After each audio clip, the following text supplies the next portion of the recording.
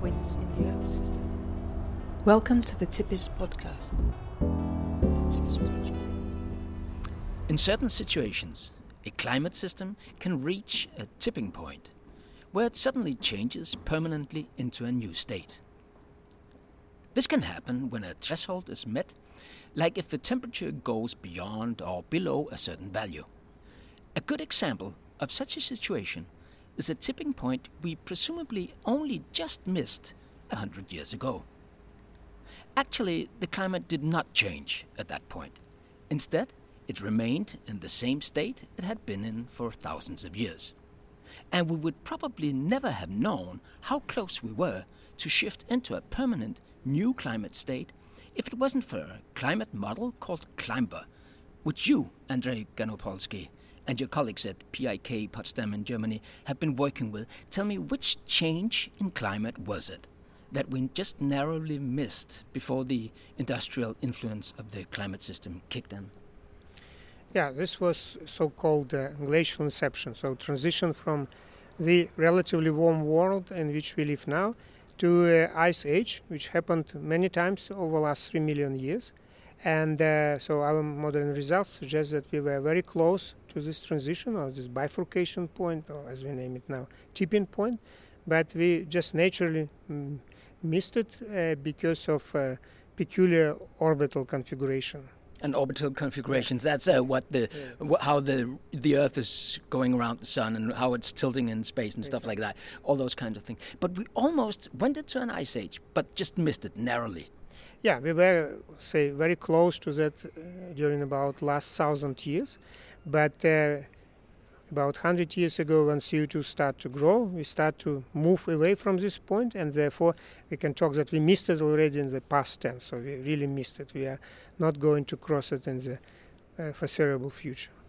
If this change, if the climate system had changed its path, you might say, and walked down the path towards an ice age at that time, would that have given us a different kind of climate today, do you think? Yeah, it would be developed quite slowly, but we would see it by expansion of glaciers, and now we see opposite in the mountains.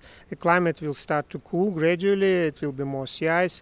Of course, it will take maybe 1,000 years to develop fully, but even on a shorter time scales, we would see development of climate in precisely in opposite directions than we see it now. Even with the human contributions to the atmosphere, you think? No, with the human contribution, we now went so away from the natural state that we don't need to be concerned about new ice age for a very long time.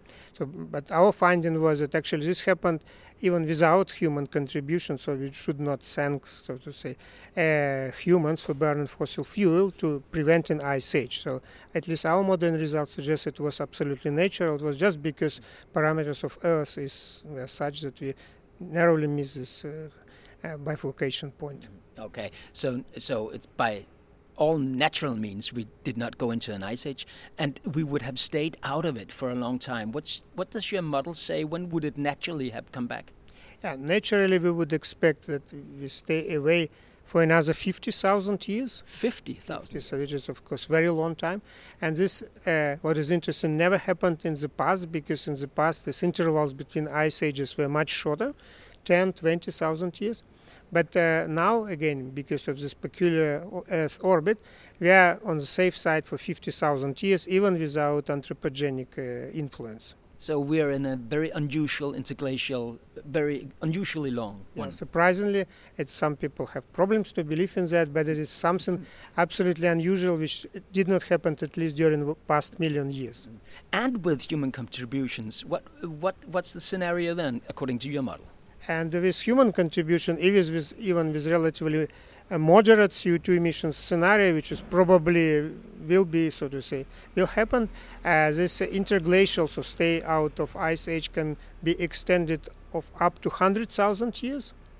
And a large amount of CO2 emission can postpone new ice ages for much longer time, maybe 500,000 years even, which is, of course, timescales which are not very relevant for humans. But this is what models says. you might hear some cars in the background passing us, and maybe you can hear people talking and doors slamming and stuff like that. We're sitting just outside Institut Henri Poincaré, the Henry Poincaré, I think you would say in English, institute in France, in Paris actually, and you're attending a meeting, the TIPIS meeting, and I just dragged you outside for this interview. But I understand that these ice ages, I mean, it's like there's a triggering point where the climate either develops into the path of an ice age or does not. And then what happens after that is not as important as the triggering point or the tipping point, as you call it, the bifurcation. Yeah, as soon as the world plunges the ice age, it is a very stable new state, and the ice sheets continue to grow for a very long time, for 60, 80,000 years, and this happened at least 10 times over the last million years. So this is that's why we can consider this transition to ice age as an irreversible change, although on a much longer time scale. So eventually, nonetheless, ice sheet melts, and this happened quite rapidly. What is it about the model that you use, this climber model, that makes it possible for you to find these tipping points? One of the problems with studies of tipping points that it requires to run model for a very long time and with different parameters. And actually, climber model was specially developed to be very fast, computationally very efficient model, and therefore, with this model, we were able to perform sufficiently long experiments and many experiments to trace what is what's called a phase portrait of the Earth system. So, I mean, to find more or less precisely where these different tipping points are, and we found not quite a number of such tipping points actually. How many? System. Oh, well, I would say maybe about 10 for different components, for ice sheets, for the ocean circulation, for vegetation, so this is very rich behavior. And actually, quite recently, people did not realize that the Earth system could be such strongly nonlinear and to have so many irreversible transitions. Mm-hmm. But this model that you have, which is, I suspect, it's a little bit more crude. It walks in larger steps, you might say, than finer climate models, can identify these things. So it means that climate essentially either goes one way or the other, but always from points where the path is like chosen? Well, yes, we definitely have a model which is simpler than the most sophisticated models. Well, we believe that it makes a useful job at least. And yes, probably there's even different possibilities. It may be that system can start to oscillate, so it's still not, the transition from one point to another is not necessarily the only possibility. But yes, there is a number of cases when we cross a certain threshold, system really experience more or less abrupt transition to a new state and will stay in this state for a long time. So that's probably quite typical for our system. I think that originally you started working with this model, trying to find out how an ice age suddenly ends. Did you find that with this model? Yes, of course, the main challenge, and this was really interesting scientific problem, was to understand these big glacial cycles which occur over the last million years. They last about 100,000 years, and there are many mysterious facts about these glacial cycles, in particular the fact that the ice sheets are growing, reach very large size, when they should be in principle stable, but suddenly they vanished within 10,000 years, which is for humans, of course, long time, but not for ice sheets. And we try to understand mechanisms which can cause such an abrupt, again, relatively abrupt return from glacial state to present-day type interglacial states. And yes, we at least were able to model successfully the last glacial cycles, and we identified a number of factors which contribute to this relatively rapid deglaciation, so transitions from ice age when ice sheets reached Berlin and big lakes and Great Lakes in the United States, and then vanished within 5 to 10,000 years. Yeah. What are these tipping points? I mean, physically, what triggers an ice age and what triggers an interglacial? Well, as far as entering ice age are concerned, then it's a bit easier because we believe that this is summer insolation in high latitude. So if you have a less energy coming from sun, this would lead to glacial inception. So this is quite quite straightforward, but because insolation oscillates with period 20,000 years, it's not clear why these glacial cycles are so long. So their periodicity about 100,000 years. So each this end of glacial cycles occur every fourth or fifth this period of oscillation changes. So that was really a mystery, and we found at least some processes which can explain that. One of these processes, by the way, is a rapid growth of CO2 concentration during the terminations of glacial cycles. And other factors were also related to strong nonlinearity of Earth system, because ice sheets, they have the tipping points, as we know now for sure, and these big ice sheets became unstable when insolation start to grow. But for this, ice sheets really should be very large. So what we found is paradoxical fact that big ice sheets are more unstable than the smaller one.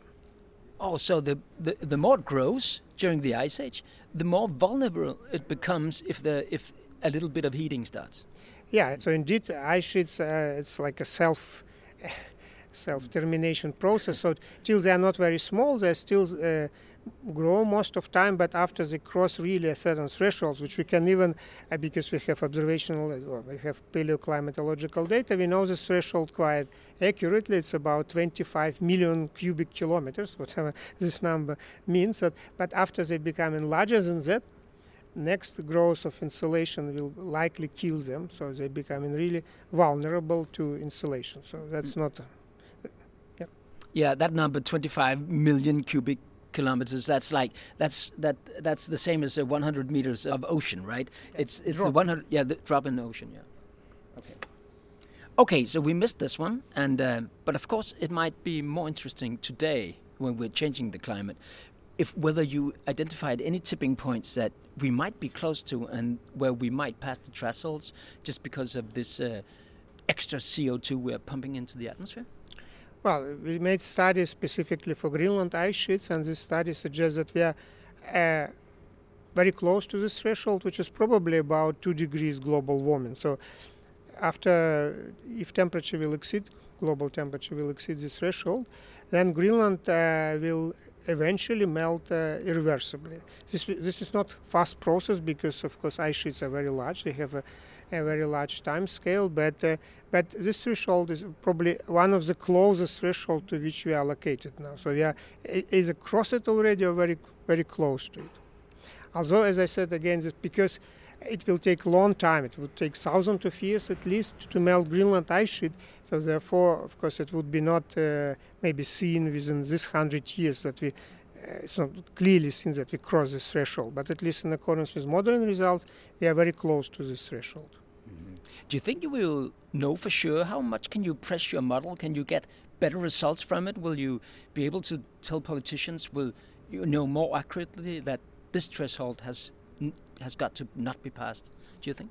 Well, this is precisely the task of TIPIS project. So within this project, we are going to do similar studies to what we've done already, but with improved models. And of course, also we are going to benefit from collaboration with other groups which use different types of models, in particular also high-resolution models. So therefore, we have a reasonable confidence that at the end of this project, we will have a more reliable results, more accurate maybe, or at least more reliable. And of course, we will convey this information to politicians. Well, of course, we know that this process is not necessarily, very easy or so successful, but definitely from scientific point of view, we will do our best. TIPIS. The TIPIS project has received funding from the European Union's Horizon 2020 Research and Innovation Programme under grant agreement number 820970.